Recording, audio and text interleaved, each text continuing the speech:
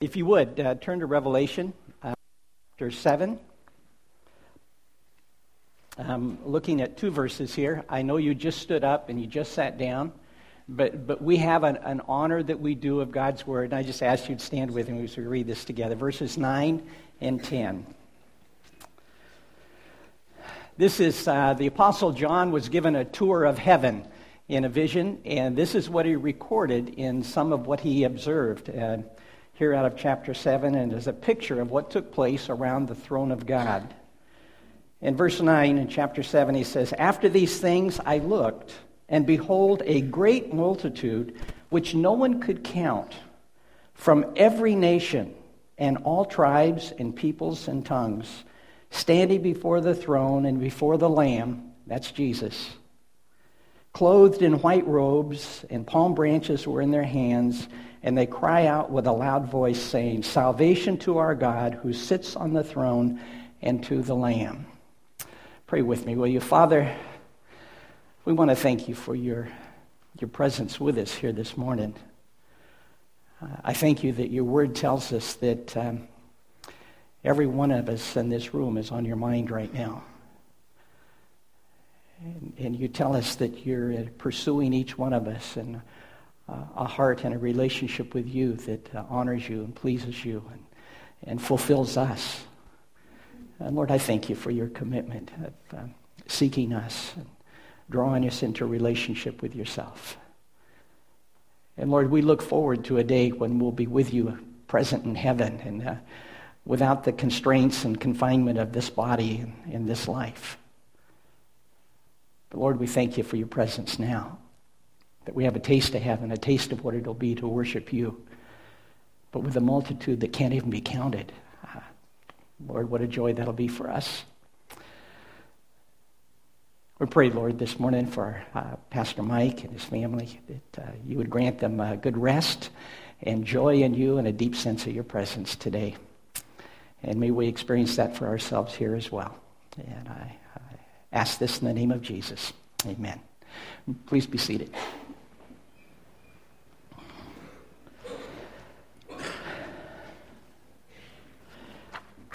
Well, the text that we're looking at here this morning is a picture of a day that's coming, all who have recognized their need for God's mercy and forgiveness and have acknowledged Jesus and his death in their behalf will all gather around his throne and celebrate his grace and his mercy, his majesty and his presence. Now, I have to tell you that I have a hard time sometimes inside getting all excited about this. Now, I can in my mind, but down in my innermost being, heaven feels like a long ways away. And it feels a bit abstract to me because I'm so wired to this life and this body. Now, I don't like this life and this body much of the time, and what I read about heaven sounds really attractive to me. And when I contrast it with the descriptions of hell, that's an easy decision. But I come down and I say, I am wired here. And there's a statement that I picked up, a thought that I picked up in my high school days, only a couple years old in my faith, that I only have one life. And that it's temporary. There's an end to it. And the quote I picked up was this, is that only one life will soon be past, only what's done for Christ will last. And that has marked me in my entire life. I said, I know I only got X number of years, and I don't know what those are. I try really hard to make it shorter, but he keeps letting me live longer. But I look at this and I say, Lord, I just want the breath that you've given me in my lungs to honor you, to be pleasing to you, to be useful to you. And although I wander from that commitment, that's still my point of reference and has been all my life, and it's been the source of joy and confidence and peace and excitement in living. And there's a verse in the Scripture that's akin to this statement. It's found in Luke chapter 9, verse 23. Have it on the screen here for you. And this verse parallels the perspective of only one life. And it's a call to all of us. Jesus was in conversation with his disciples, and he was saying to them all, if anyone wishes to come after me, if anyone wants to be my disciple, let him deny himself, take up his cross daily. That's not bear your burden, but die daily, okay? And follow me. For whoever wishes to save his life will lose it, but whoever loses his life for my sake, he is the one who will save it. For what is it a man profited if he gains the whole world and loses or forfeits himself? Now, I live in a culture and a society, not only here in Orange County, but in our country, and really as I discover and travel all over the globe, that we're all scrambling to gather enough to meet our needs and to provide a certain degree of security and stability in our life, and that we can live at ease. And if we find some abundance, we just want to gather all the more because that provides us some more security. Welcome to another illusion. My life is only with a breath in my lung today. My employment is only my employment today. I don't know what tomorrow is. And I talk about a wake-up call for America this last couple of years. Where's the stability? Where's the confidence? And he says, unless I find that in Christ, unless I understand that this life is temporary and what's permanent and eternal is my life, soul relationship with the Lord. And that's where my security is. The one who provides for me out of his riches and glory. The one who's always constantly thinking about me and caring for me. The one who is leading and guiding and providing wisdom. That's my security. That's my life. That's my source. All these things marked me in my high school years. It was only 2 months after having come to faith in Christ as a junior high kid that I read in the newspaper about some men who were in Ecuador. They were missionaries, and they had been killed. And I thought, how tragic. And I had just come to faith, and it didn't make me scared thinking, good grief, is this what happens to Christians? But what was in my heart and mind was, I said, why would anybody do that? I'd experienced the taste of God's goodness. I experienced what it is to know God's forgiveness and a degree of freedom. And when I read the Bible, it opened up to me and it came alive and it was exciting, even Ecclesiastes. And I'm reading through this and I'm going, why would anybody kill somebody who's coming with that kind of message, with that kind of heart, that kind of compassion? But they did. It was about 2 years later that the wife of one of the men wrote a book, Shadow of the Almighty. Or Through Gates of Splendor, it was the first book. Through Gates of Splendor, Elizabeth Elliot. Her husband had left a journal with a quote that comes out of the thought of Luke 9. Jim Elliot was a senior at Wheaton College. He was 22 years of age when he penned this. It was in 1949. And the Wheaton Archives has his journal, and I picked it up on the web. And he said this on October 28th, 1949, one of the great blessings of heaven is the appreciation of heaven on earth. He says, an Ephesian value. And I said, now this I can connect with. If I understand what Ephesians tells me, what I have in relationship with the Lord, that's my touch of heaven here and now. It's my relationship with him. And what I look forward to in heaven is being with him. But in the context of looking forward to eternal life in heaven present with the Lord, he says, he is no fool who gives what he cannot keep to gain that which he cannot lose. And when that came out, I was what I would have been a sophomore or junior in high school when I read the book. And I said, that's where I am. Lord, that's my call. My life is yours, whatever that may mean.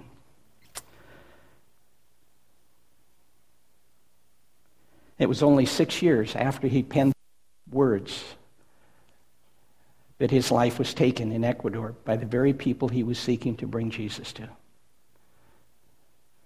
And what's even more remarkable about this is the wives of the men who were killed continued the mission to go to this tribe.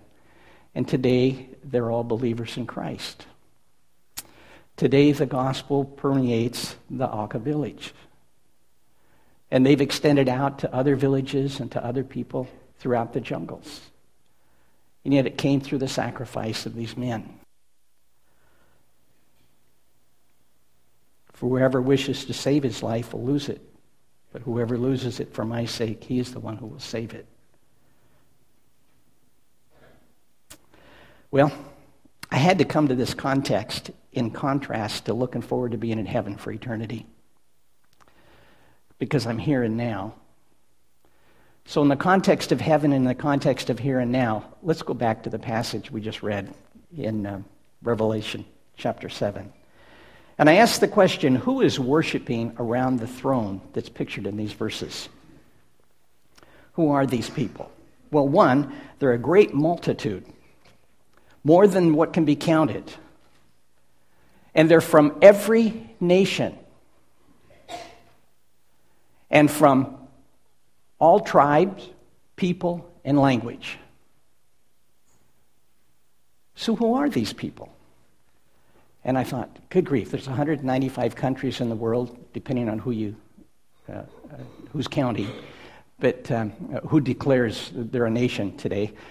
Some are in limbo right now, but about 195 nations in our world, they're all going to be there. And then I did a word study, which is something I have a habit of doing. I went back and I looked at nations and tribes and people and tongues. And I'm going to show you what I found. The word nations is the word ethnos in Greek. And it means a race or an ethnicity, not a country. It's not a political boundary that we understand of 195 nations, but it's a race of people, an ethnic group. And then I looked at the second one there. It's the tribes, and that's a clan or a family. And then I looked at the people, and it's a simple word, a people or peoples. And then I looked at the word for tongue, and it's a language. It can be the tongue, but it's usually used for a language. And so what I read then in the text is that there'll be a great multitude which no one can count, from every race or ethnic group, from every clan and family, from every people, and from every language group. That's who's going to be gathered in heaven. I thought, hey, that's going to be kind of cool. Now, I'm a mixed breed. I'm half German and half Irish by heritage. But my name's German. And so if I went that route, I would say that I am by nationality Germanic. I'm of the Trenner clan. And I'm Anglo. And German would be the language of my people. Just to give you a feel for how I see that. But I come down then and I ask the question then, how are all these nations going to be gathered around the throne? All these nations, tribes, people, tongue. How are they going to be gathered? How's this going to happen? How are they going to get there? And I just want to say they're going to get there the same way that you and I are. John 3:16, for God so loved the world that he gave his only begotten Son, that whosoever believes in him should not perish but have eternal life. We're going to be in heaven around the throne celebrating, worshiping God because we believe that Jesus is God's Son sent by the Father for us, who offered his life for us. John chapter 1, verses 12 and 13. Verse 11 says, he came unto his own, but his own received him not. He came to the Jews, his own people, but his own received him not. But as many as received him, to them he gave the right to become the children of God, even to those who believe in his name, who were born not of blood, nor of the will of the flesh, nor of the will of man, but of God. Have I received the person of Jesus and what he did for me on the cross? Have I received his gift of his presence in me and life in me? Have I been responsive to what I know about the gospel? That I find myself separated from God, needing his forgiveness, his mercy, and find it demonstrated in Jesus as he offered his life in my place on the cross. Have I received that for myself? Do I believe it, and have I received it for myself? And when I do, it says I have a right to be called a child of God, and I've been born spiritually. And you can find that some more as you would read in John chapter 3 earlier in the chapter, in the conversation with Nicodemus.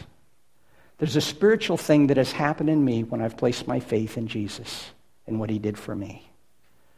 I'm born spiritually. I was dead spiritually, now I'm born spiritually. In 1 John chapter 5, verses 11 through 13, and it says this, and the witness is this, that God has given us eternal life, and this life is in his Son. He who has the Son has life. He who does not have the Son of God does not have life. These things I have written to you who believe in the name of the Son of God, in order that you may know that you have eternal life. See, these passages from the book are your and my promise that we're going to be there in heaven and around the throne celebrating. And it's the same path that anybody on the face of this globe must walk, embrace, to find themselves in a relationship with God. So I ask the question, then how will the nations believe? How will they come to know? And I'd like you to turn with me to Romans chapter 10.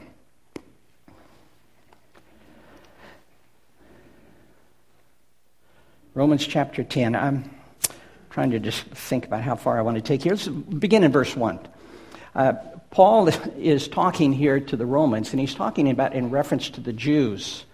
And he says, brethren, my heart's desire and my prayer to God for them, that is the Jews, for the Jews, is for their salvation. My prayer is that they would come to know the Lord, that they'd come to know Jesus, the Messiah. For I testify about them that they have a zeal for God, but not in accordance with knowledge. Now, Carla and I have had the opportunity to travel globally. We've been in a lot of cultures. We've been among a lot of different nations. And there's just a whole lot of people who have a zeal for their idea of God. But it's without knowledge. It's out of ignorance. And I'm not saying they're stupid. I'm not saying they're ignorant people. They just don't know. They don't understand. They're people who have not heard. In Cambodia, in a conversation with a man on the street, have you ever heard the name Jesus? No. Who is he? Does he live here in Baden-Baden? Never heard.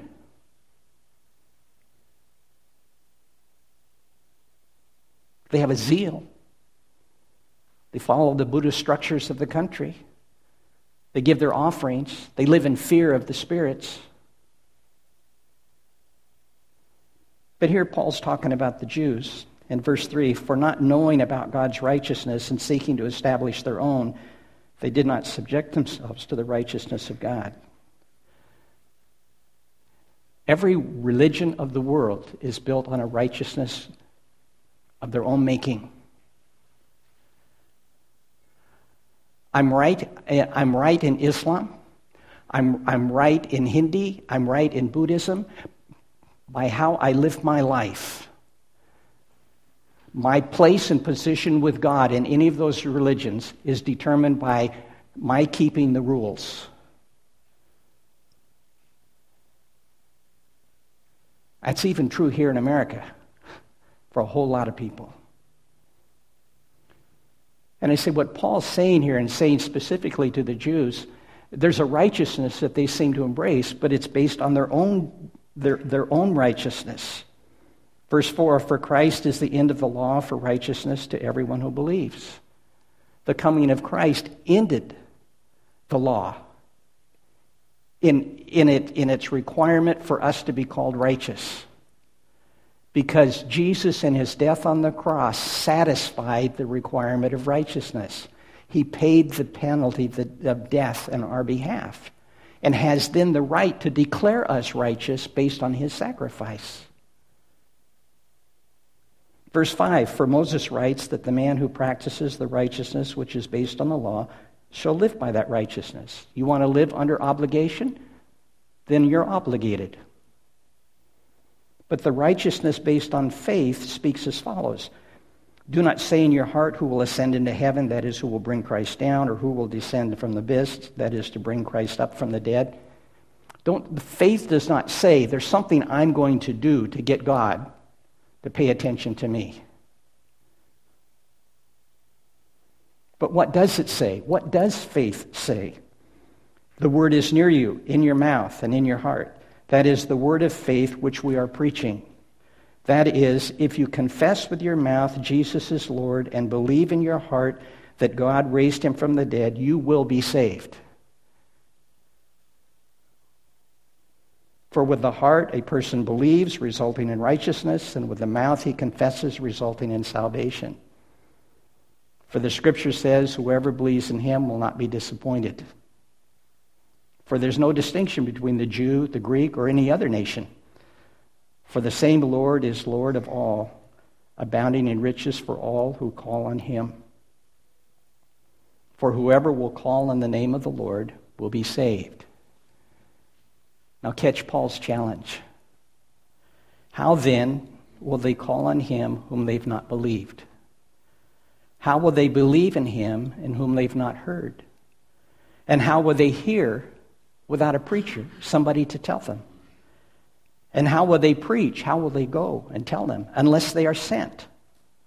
Just as it is written, how beautiful are the feet of those who bring good news of good things. So the only way the nations are going to gather around the throne, every nation, all tribes, peoples, tongues, is if they hear and believe. And they're not going to hear and believe if someone isn't there to tell them.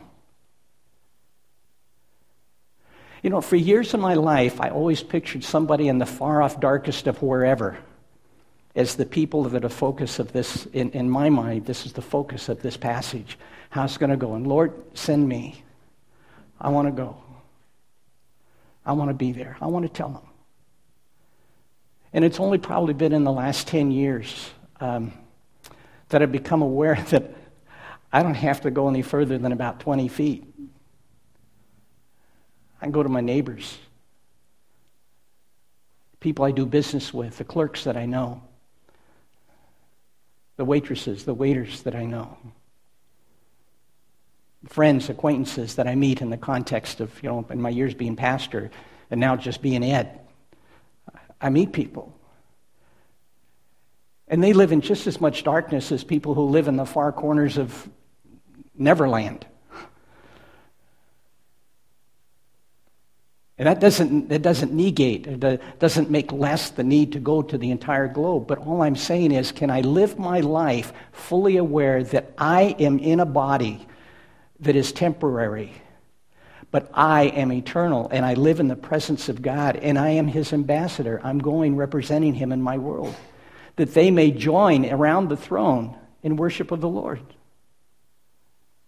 Can I be conscious of the fact that I have the words in my mouth and in my heart and in my mind, that I can speak them? And I don't have to get up and preach. I can simply just be me. I'm using myself as an example, and I'm saying this can be true for all of us. Just be me and live my faith. I can speak hope to people that are in discouragement about something.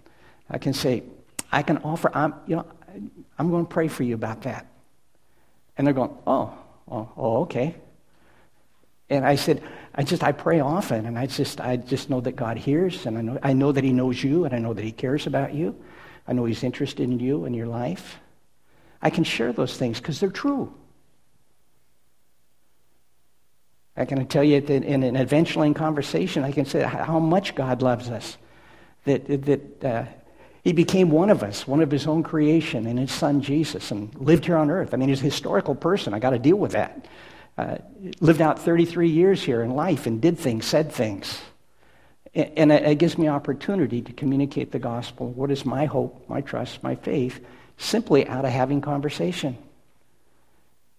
And I've learned if I think in my mind, it isn't that I have to deliver a goods, certain statements that I need to make sure I deliver, and they got to embrace that. I find it's a whole lot better in my mind if I think of what I'm doing as planting seeds. I drop a seed of faith. I drop a seed of confidence, a seed of hope, a seed of reason that God is. And I plant seeds. And God's word doesn't return void. It opens up more opportunities. And I ride my bicycle. I'm still upright. And I ride around a corner where we had an accident. Remember, right there in that corner, slipped in the water. A guy that lives there in the corner, his name's Gil. 3 years ago, I think, I was riding by. I wasn't in a hurry, and he was out front watering, and I stopped. How you do this, Ed? I just stopped, and I says, "Hey, I really like your yard. It's beautiful. You really take care of it." And he does. And he says, "Well, thank you very much." And that got us into a conversation. His name's Gil. And we got into conversation. Found out that I was a pastor.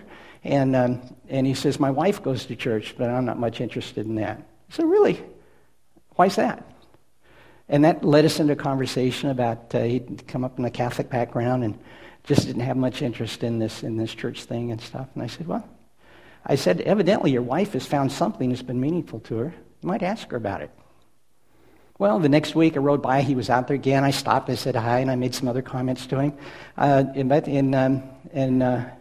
About 3 weeks passed, and I went by again. He says, "Hey, Pastor," and you just call me Ed, but he just said, "Pastor," and I stopped, and he says, "I just wanted to tell you, you'd probably be pleased. I went to church with my wife." I said, "Really? Was that for her or for you?" And he said, "Well, that's why I stopped you. I understand now why my wife goes, and I've asked Jesus to forgive me and to come into my life." And I'm going, all he did was stop and compliment him on his garden. You see what I'm saying? It's simple what we can do here or when we travel anywhere in the globe. Be friendly. But I come down and I say, how are they going to hear if we don't open our mouth and we don't go? Matthew chapter 28, verse 18. End of time Jesus had with his disciples, he came up and spoke to them, saying, "All authority has been given to me in heaven and on earth. Go therefore and make disciples of all the nations." Go therefore and make disciples of all the nations. Well, that's how they're going to get to the throne. Because we go. Make disciples of all the nations, baptizing them in the name of the Father, the Son, and the Holy Spirit, teaching them to observe all that I have commanded you, and lo, I'm with you always, even to the end of the age. Got to say it, you know my sandwich. The commandment to go was sandwiched between all authority belongs to Jesus. What do I have to fear? And lo, I'm with you always. So I always drive or walk. I don't fly, because he didn't say, "Hi, I'm with you always." But, okay. I just had a groan in there someplace. But here, I want you to look at this with me. Our world today, in the context of the nations, Joshua Project, which is headquartered out of Pasadena, the U.S. Center for World Mission, they've done research, and they've looked at all the nations, they've looked at all the population of the globe, and under criteria that they've identified, they have identified 16,309 people groups or nations in our world. And of those, 6,631 are unreached. Now, unreached for them means there's less than 2% evangelical believer. Less than 2% in 6,000 people groups of our world. Less than 5% are Christian adherents, which is a much broader definition of what is Christian.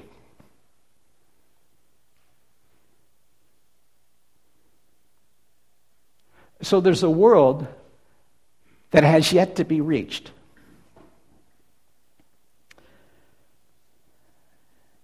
Jesus, in answer to the question, "When are you coming back?"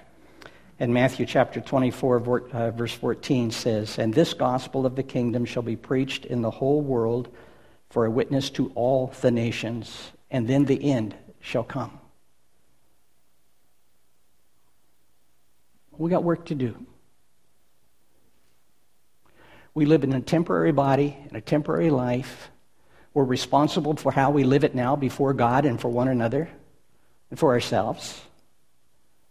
But do I live it in the context that this is temporary and God's called us to be on mission in our world?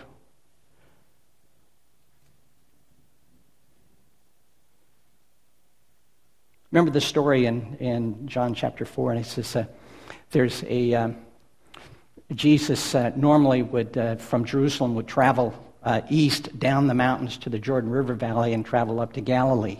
It's about 75 miles, something like that. But it says in the scripture that he must travel north through Samaria. So there was something that was a requirement from his perspective that he had to take the mountain route rather than the valley route. And that took him through Samaria. And in the town of Sychar, which is near the present-day town of Nablus, in the West Bank, there's a lot of trouble there. But he met a woman at the well. And that well's still there, by the way, at least they say that's the well. And the disciples went on into town to get lunch. They were hungry. And Jesus was there at the well, encountered the woman that was there, and you can read the story there in John chapter 4, that in the course of that dialogue, she came to believe that Jesus was the Messiah. And she went running back into town to tell everybody about it. And the disciples then came back with lunch and says, "Hey, we have lunch for you here." And said, "What were you doing talking to that woman anyway?" and Jesus says, "I have food that you don't know anything about. My food is to do the will of the Father who sent me." And then he said this. He said, "Do not say there are yet 4 months and then comes the harvest. Behold, I say to you, lift up your eyes and look to the fields, for they are white unto harvest." God has already prepared the hearts of people. He prepared the hearts of the Samaritan woman. And he's already preparing the hearts of people that you know and meet in the course of your day. Seven of our people that are in Cambodia right now, and God has already prepared the hearts of the people that they're going to encounter. Nate, people prepared the hearts of the people you were going to meet before you even got there. Grace, God prepared the people of the hearts before you even got to Peru. Nancy Waddle just got back, from her trips in Great Britain, and people prepared the heart. So the fruit was already ready for harvest. God's at work.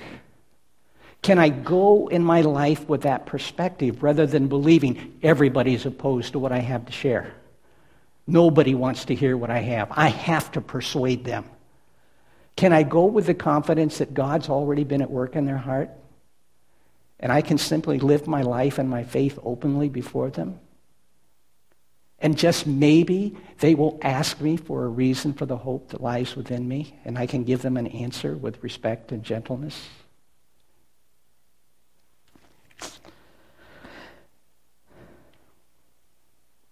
Well, my problem is I can't sit still. I fill my life. And then I don't have any time to do the things that I know God wants me to do. And then I feel badly that I'm not what God wants me to be, or I didn't say what I needed to say, or I didn't spend time with who I needed to spend time with, because my life is full. How did my life get full?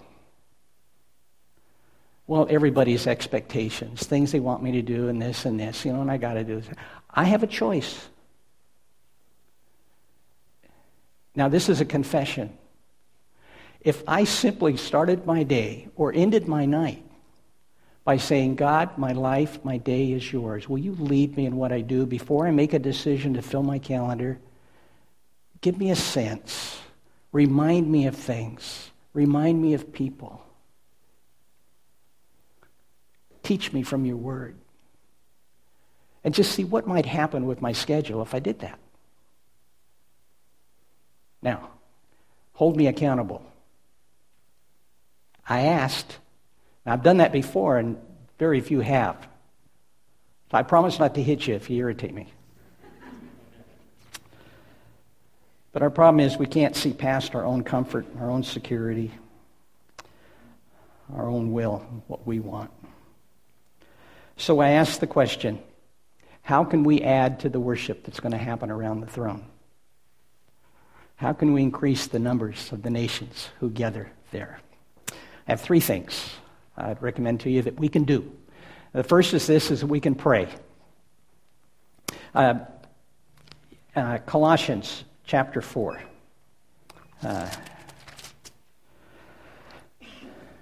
Verse 2. Devote yourselves to prayer, keeping alert in it with an attitude of thanksgiving, praying at the same time for us as well, that God will open up for us a door for the word, so that we may speak forth the mystery of Christ, for which I have also been imprisoned, that I may make it clear in the way I ought to speak.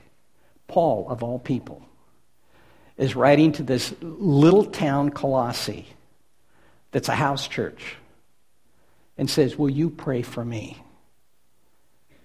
That I can speak like I ought to speak, that I can have boldness, that I can have clarity in what I say. We won't make a difference in the world. We can pray for those who we have sent. That God would give them boldness, that God would give them clarity, that God would open doors for them to share. We can pray for them. We can go with them. We have 21 missionaries that we're a part of financially out of the church, and many more that aren't a part of the structure we have of mission here in the church. But do we pray? Do we pray for them? We can. And Paul says that's going to open doors for him. And it's going to open doors for those that we have sent.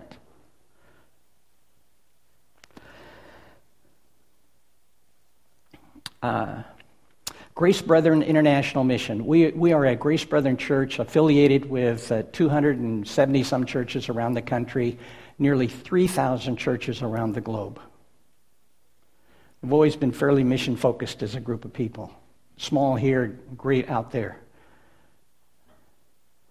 But, and I'm working for them at this point with churches here on the West Coast and setting up teams and trips and trying to connect, and I can't help myself. Walked into Nicaragua, and now we have 3 Grace Brethren churches in Nicaragua, and we have people going down doing training twice a year. There's just a lot of stuff that's happening. I can't help that. I have a connection with Indonesia. I don't know where that's going to go at this point, but there's just a whole bunch of opening doors that are coming there, and you may be a part of that, or at least I may give you an opportunity. But there's something that you can do that if you want help in praying. There's Grace Brethren International Mission has a daily email that they send out called Pray Now. And in it, they have current prayer requests. This was last week, Steve and Deb Wise. And these were the prayer requests that they put up on that day. Today, by the way, is Tom and Mary Ann Barlow. And it's that you can get the email. It's no big deal. It's easy to read, and you can delete it, when you're done, or do whatever you want with that. There'll be people that show up in a given day that you don't know, but if you're inclined to pray, they're at work, on behalf of the Lord. But this is something that you could be a part of to help you pray. It's easy to get to. It's gbim.org. Takes you to the website, and one of the tabs is prayer. Click on prayer.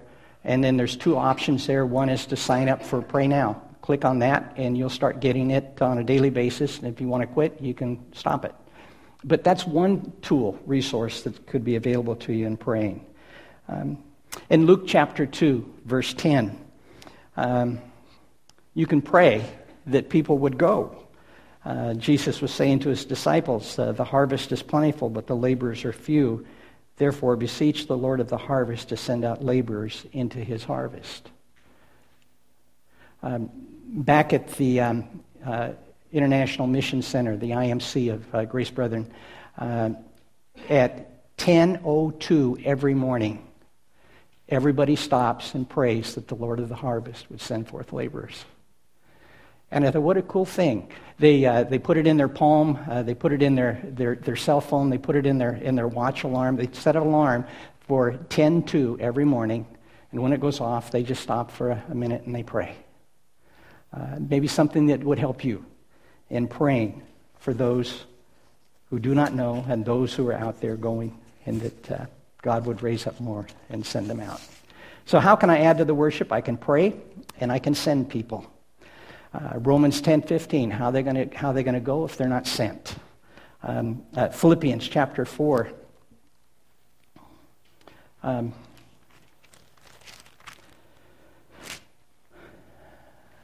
Looking here at 15, chapter 4, verse 15. This is Paul's statement to the Philippians. You yourselves also know, Philippians, that at the first preaching of the gospel after I left Macedonia, no church shared with me in the matter of giving and receiving, but you alone. For even in Thessalonica you sent a gift, more than once, for my needs. Not that I seek the gift itself, but I seek the profit which increases to your account. We can give. And Paul places value on that, on those who helped him travel and be and do what he was doing and taking the gospel to people that hadn't heard. Here at Grace Church, we support 21 missionaries. We have 7 families from Grace, from our church, our congregation, that are in full-time mission work today. The Byers, Becca Holbrook, Cretanics, Liberas, the Maries, Drozeskis, and Carla and I. These are people out of our congregation that are in full-time work that you've sent. We sent out people in short-term missions this summer. 5 went out on Operation Barnabas. I got Sarah Hughes and Phil Roberts were team leaders, and team members, Anna Niwa, Caleb Hughes, and Jenna Weisenberger. We also sent Jamie All to Scotland, Grace Martin to Peru, Nathaniel Perry to CAR, Nancy Waddlow to Great Britain, and this past week, 7 left for Cambodia. Simon and Brandon Goodyear, Rebecca and Misha Wan, Bethany Check, Lauren Clark, and Matthew Holbrook. Be in prayer for them. See, as a church, we're involved. We do this. What else can we do? We can go. Paul told the Corinthians that we are new creations in Christ. Old things have passed away, all things have become new. And these new things are from Christ, from God, who reconciled us to himself and has given to us the ministry of reconciliation. See, it's not just the gifted evangelist. It's not just the gifted apostle. It's not just those who have special ability, but all who have been reconciled in their relationship with God. He has given to all of us the ministry of reconciliation, reconciling others to Christ. And it goes on to say that we are the ambassadors of Christ. We're his representatives on earth. Any one of these 7 families working full-time in mission, that looks like going. Even participating in a short-term team is going. Like the 6 of us that went to Nicaragua just this past March. And now there's churches happening. Or a team in Cambodia right now going and serving there in Battambang. Or the team that went 7 years ago up among the Khmer Rouge, up on the Thai border. This is what it can look like. Traveling in a lot of different kinds of vehicles. A pretty nice looking pickup that we traveled in that pickup for 8 hours in the back with full of people. We traveled on motos across the bridges that we didn't know if it would hold us up to the other side. And we traveled and met all kinds of obstacles along the way that weren't typical in Southern California. And we traveled to villages, interesting, way out in the middle of nowhere with a TV antenna. And understand what they're learning about America. That's scary. And we were there in the city of Lime, up on the Thai border, just a little river right there across to Thailand. And we met this man, Kom, in a white T-shirt.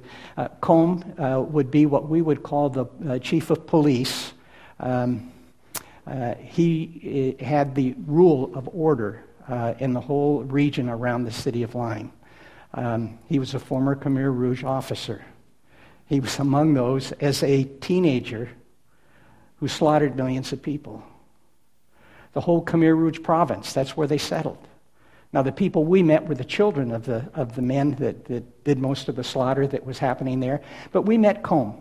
And when we went to he's dressed casually here because we were at his house. But we were there, we spent time with he and his family, and then we broke up in twos and we went out into the village around, and I went with Sopa, Cambodian, right next door to meet with these people, and shared the gospel with them. And Sopa communicated some more, and then the lady here in the orange and yellow asked me, said, "What about offerings?" And I said, "What about offerings?" He says, "Well, offerings to the spirits." And I asked, "Why would you give an offering to a spirit who wants to hurt you when you can offer your heart and your life to God who loves you and has authority over the spirits?" And she chattered just like crazy, and this big smile on her face. I took the picture right after this conversation. She just said, "I'm free, I'm free." I went next door and I told Combe about his neighbor, and he started to cry. And he says, that's my sister who came to faith. Who am I? I don't know Kamai. I don't know anything. I know Jesus. And see, that's true for all of us. We can go and make a difference in a simple, very difficult sometimes way, but we can go make a difference. How about going local? Within 2.5 miles of Grace Church, right here, there's 160,000 people. Of that population, 50% are Hispanic. 40% are Anglo, 7% are Asian, 2% are Afro-American, 2% are Native American. And I say, what are we doing among the nations that live around us? Develop an interest in foreign food and see how many doors that opens up to you in sharing your faith with people who don't know.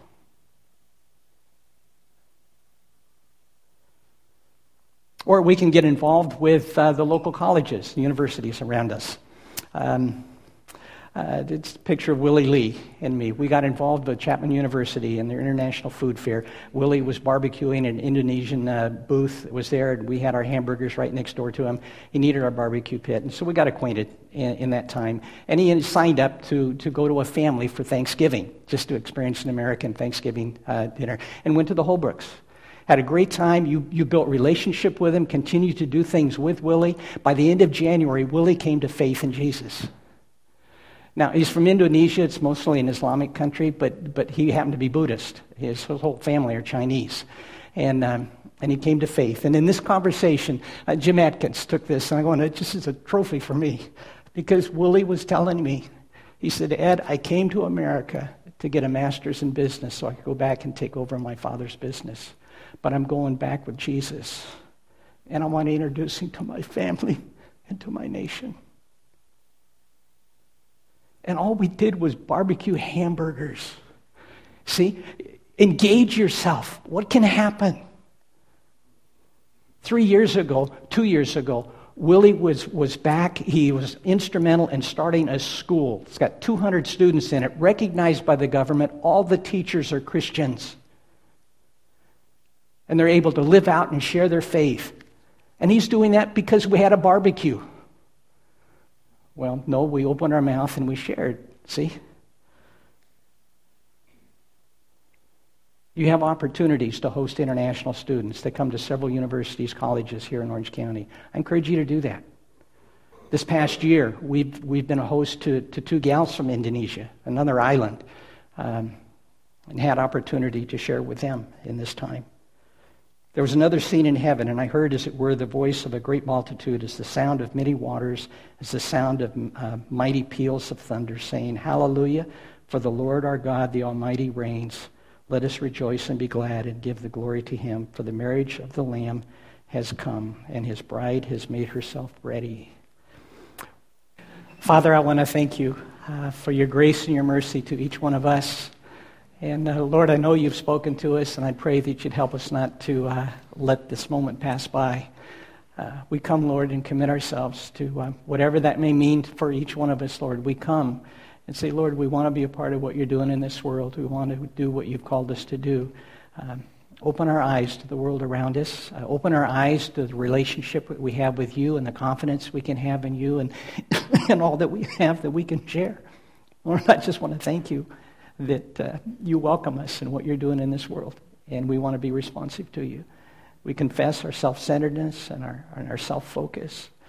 And Lord, we come to you. We yield ourselves to you, give ourselves to you. Lord, for the end, that we might be a part of adding to the worship. We give you thanks in Jesus. Amen. Go in the grace of our Lord Jesus. Amen.